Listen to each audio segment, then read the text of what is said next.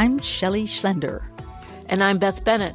This is How on Earth, the show that makes you smarter. Today is Tuesday, October 28th, 2014. Coming up, we take a wild ride through our digestive tract with best-selling science writer Mary Roach. The burp is a safety mechanism. If you've got the gas building up at an alarming rate, you've taken too much Alka-Seltzer or bicarbonate of soda, and you've got gas being produced too quickly for the body to deal with, the belch relieves the pressure.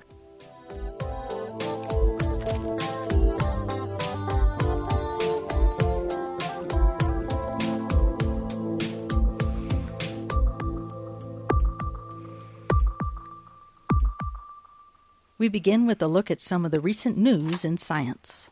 The Center for Academic Research and Training in Anthropogeny at the Salk Institute in San Diego hosted a symposium 2 weeks ago to apply new genetic data to its avowed goal, the investigation of the origin of humans. The contributors noted that with our reduced jaws, flat faces, and lower male aggression levels, humans are to chimps as dogs are to wolves, showing many of the physical traits that emerged during animal domestication. In the past few years, the consensus on the origin of dogs has undergone a paradigm shift.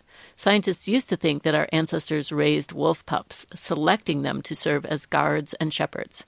Now, based on behavioral, genetic, and fossil data, more believe the wolves, or rather a subset of wolves, domesticated themselves by adapting to life around humans and the benefits we humans could provide.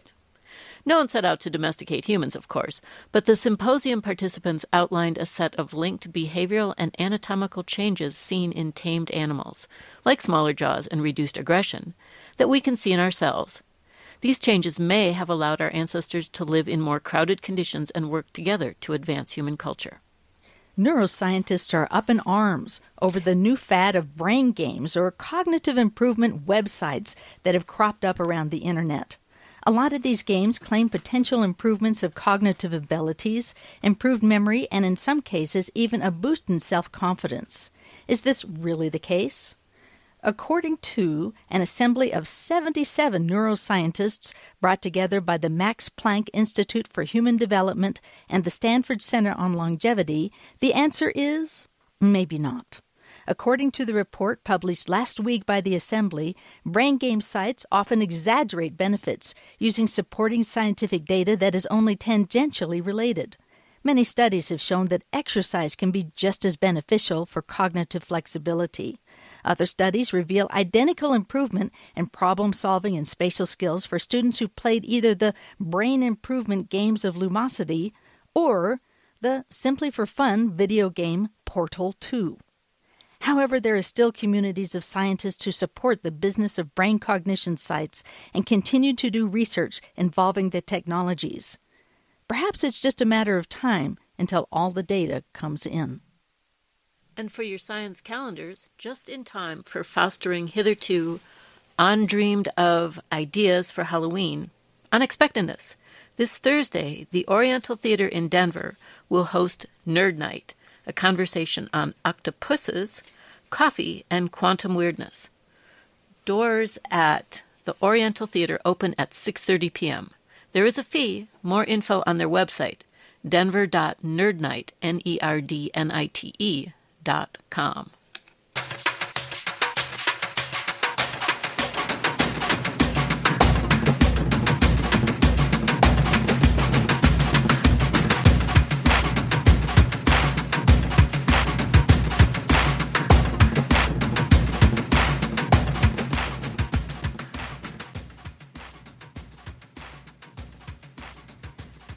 You are listening to How on Earth, the KGNU Science Show. I'm Shelley Schlender. Best-selling author Mary Roach has been billed as America's funniest science writer. In Gulp, she takes readers on a journey through the alimentary canal, extolling the marvels of spit on the beginning end, then moving on to the man who had a hole in his stomach that allowed a doctor to observe his digestion, and on. Roach even interviews a prison inmate about rectal smuggling, including how to smuggle cell phones. So get ready. Here's my conversation with Mary Roach, author of Gulp. Just put some food right in your mouth, chew it into bits. That fluid called saliva and down the throat it fits. Are there any particular parts of Gulp that people say to you yuck about the most? I have my two yuck factor ones, but what do most people say?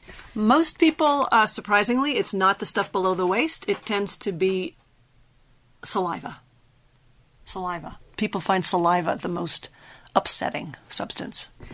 But your description of saliva was so fascinating that it isn't just a substance for wetting our food. It does so much more. Can you rapture eloquently about saliva for a moment here? Oh, absolutely. Saliva, yeah, people tend to think of saliva as a lubricant for moistening food so that we can swallow it. And it does that. And if it didn't do that, we really couldn't eat. So that's a big deal. That's important. But that's just the least of it. Saliva also does this miraculous service in protecting teeth. Because if you drink things that are acidic, wine, orange juice, vinegar, even cola, that's in the very low pH range, that will easily break down your tooth enamel. This is the most amazing thing. Put a drop of vinegar on your tongue, or even just take a sip of wine, and if you're paying attention, this gush of saliva, you will feel it coming in like the cavalry to protect, to dilute the acid, to bring the pH to a safe range, and to protect your tooth enamel. All of this going on without your conscious awareness. And there's also antibacterial properties, antiviral. It promotes healing. They've done studies where if you don't let an animal lick the wound, it heals more slowly. Mary Roach, are you saying that there's something to that phrase, we need to lick our wounds? Absolutely. Kissing a boo-boo, and when you cut yourself, what do? Almost instinctively, you bring the cut to your mouth. Given that there's bacteria in the mouth, you would think, oh my God, it'll become hideously infected, but it doesn't. Human bites, contrary to what the general public tends to think, oh my God, the human mouth, it's filthy. There was a study in an emergency medicine journal, only 2 out of 62 untreated human bites became infected. So its saliva has a very unfair reputation as a filthy, dangerous substance. And so the next time my golden retriever wants to lick my face, I should say, thank you, please do. Absolutely. All of those folk sayings that we have, there's something behind them that is real. Saliva has all of this restorative property. When you describe it, it's not so disgusting. It was just the chapter title, I think, that was disgusting. Spit gets a polish. Yeah, I couldn't help myself, sort of a play on spit polish. And I don't really even know. That's, I guess, an army term for polishing your boots with spit. Spit polish, yeah. Okay, so that's one version of some of the disgusting things in Gulp. I've often thought as I look at the name of your book, Gulp, that it really does mean all of this. It's the first step to eating. But I did gulp quite often as I was reading some of the details of some of the wild things that happen when people were trying to understand our digestion, and then some of the gross things people do that are surrounding digestion. So what was one of the things that surprised you the most about what we didn't used to know about digestion and had to find out? Well, I love the experiments. This is a historical bit, but the experiments of William Beaumont, who was this enterprising army physician who really wanted to make his name in experimental science. And at a certain point, he had a patient who had been accidentally shot in the side, and it blew open a hole in his stomach. And Dr. Beaumont realized if he put his eye right up to the hole, he could actually see what was going on in the stomach. And he realized, this is my ticket to fame and fortune. I can study this man's stomach. I can publish a book, and we can figure out, is digestion chemical or mechanical or both? And do the juices work outside the body? Does it require the body? So he did something like 30 years of experimentation on this. He was a fur trapper. He was a fur courier, and he was paid for his services, but would occasionally abscond and go off and disappear, and Beaumont would send word to everyone he knew, could you get St. Martin back? I'll pay handsomely, and St. Martin would hold out for more money because it was a seller's market. There aren't very many stomachs with an open hole. Mary Roach, I had heard about Beaumont and this open hole in the stomach that was studied. That's about all I'd heard. I had not realized that to help him understand what was happening, he would take a piece of meat while it was on a string.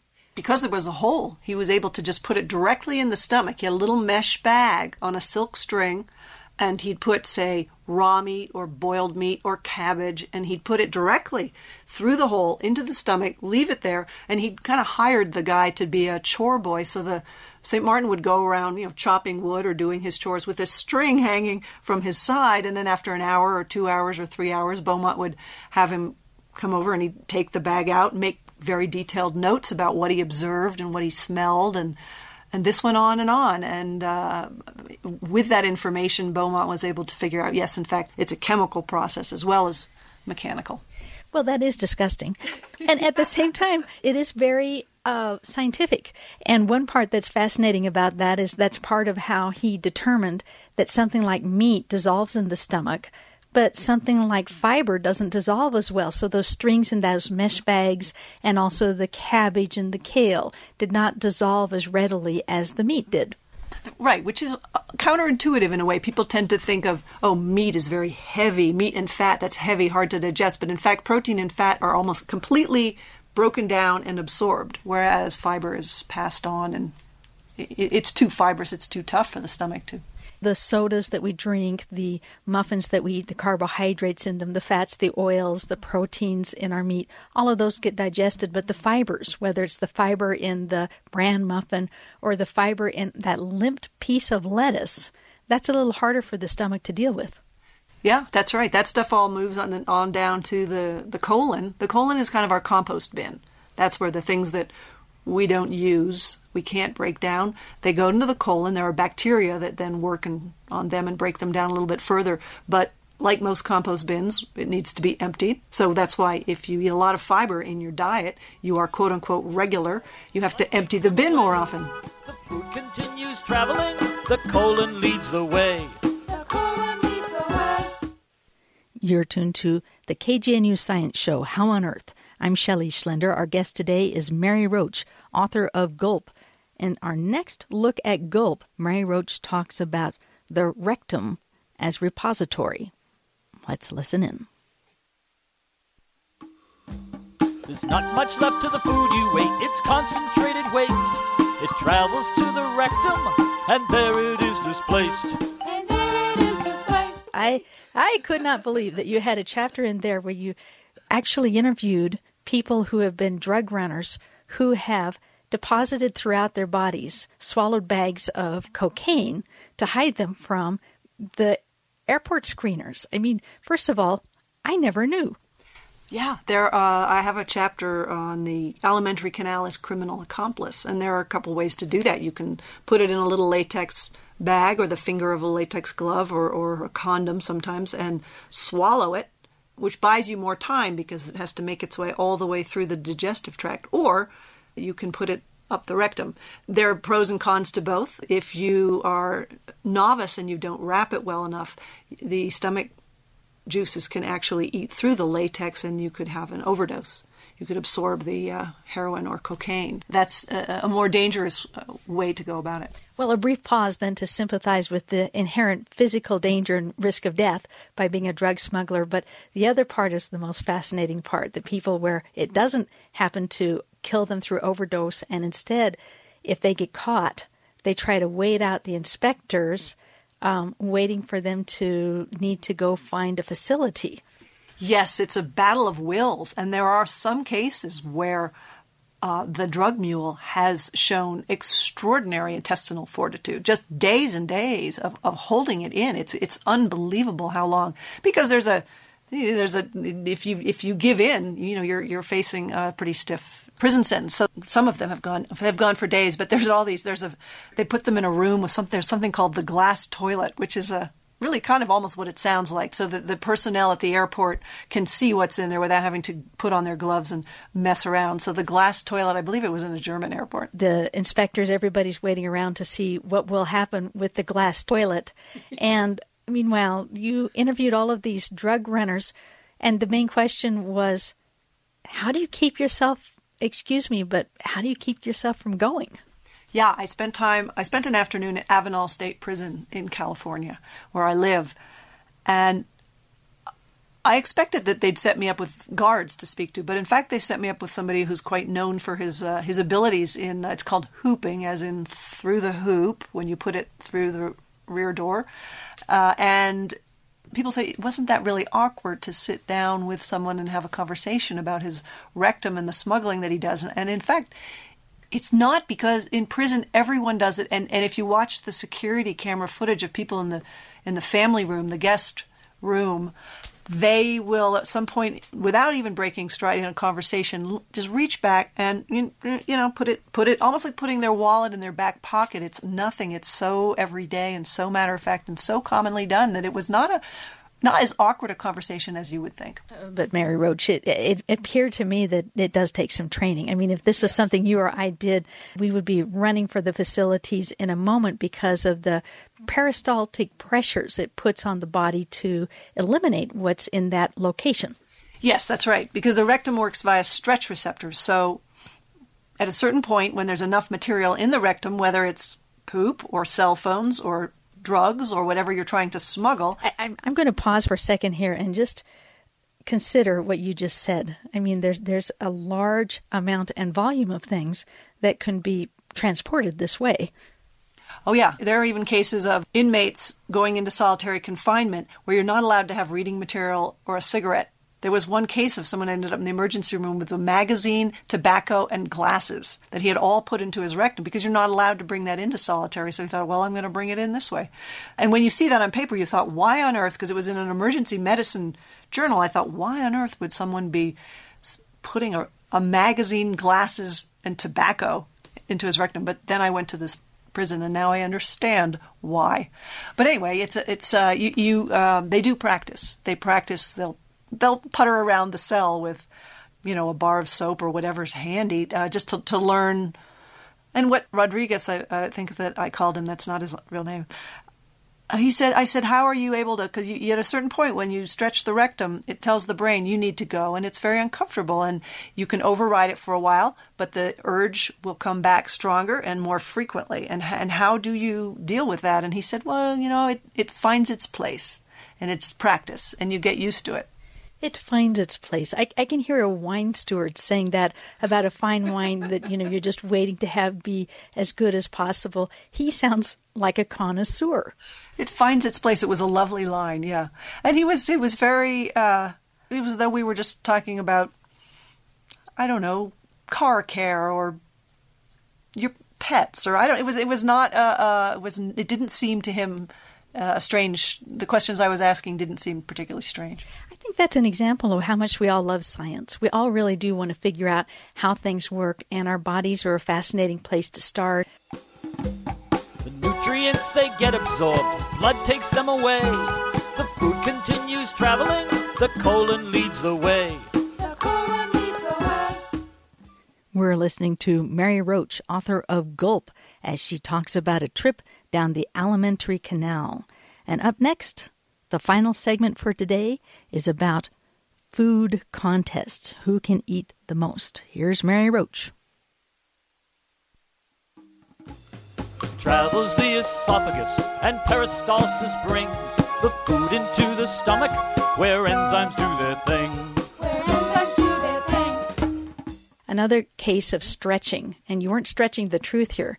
You were talking about people stretching their stomachs for eating contests, which was, in a way, even more horrifying than the drug smuggling, because the drug smugglers are doing it for a monetary gain, and the eating contestant people are just doing it for a contest. Mm-hmm, that's right. And you had asked me what did I find the most disgusting, and I think that, in fact, watching footage of people in eating competitions, stuffing this food down themselves, the look, this sort of blank look, the sweaty faces and the discomfort, it's very hard for me to watch that. Let's step back and just tell people what an eating contest is. It's not like the Iron Chef where you take a little delicate appetizer and you say, my eating contest preference is this wonderful thing that's just been made. How many hot dogs is it? I don't know what the current record for hot dogs is, but in terms of pounds, the record for consuming is 18 pounds. It tends to be more in the 4 to 8 pound range, but somebody had, cow brains is one of the. Can you imagine?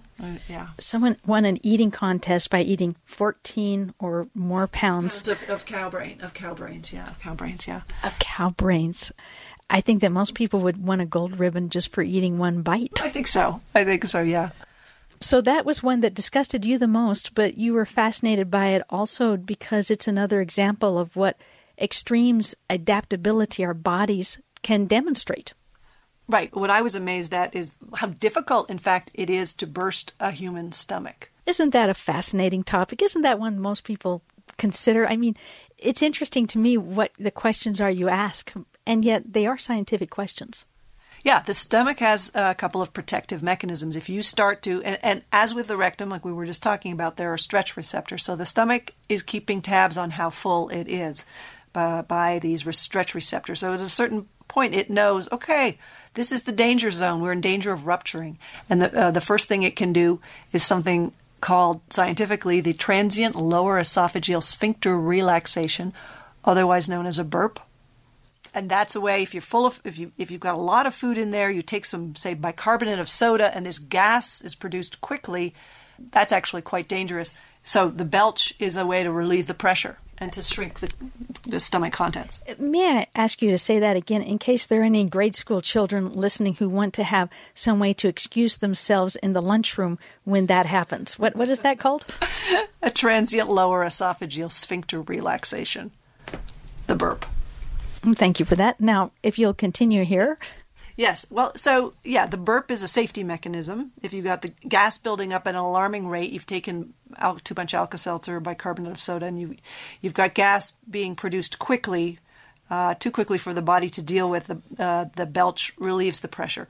If you persist, you continue to eat, continue to put things into a dangerously full stomach, you will reflect in conscious control of. And he said, well, this is gross, but we don't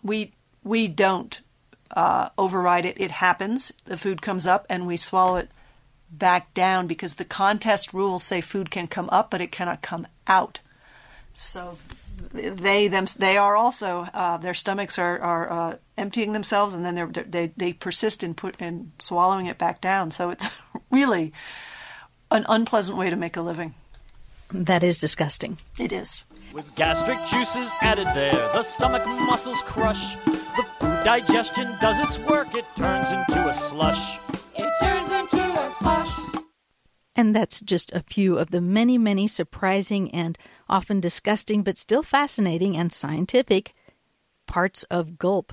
Thanks to Mary Roach, who is the best-selling author of this book about digestion, aptly named Gulp. And thanks for tuning in today.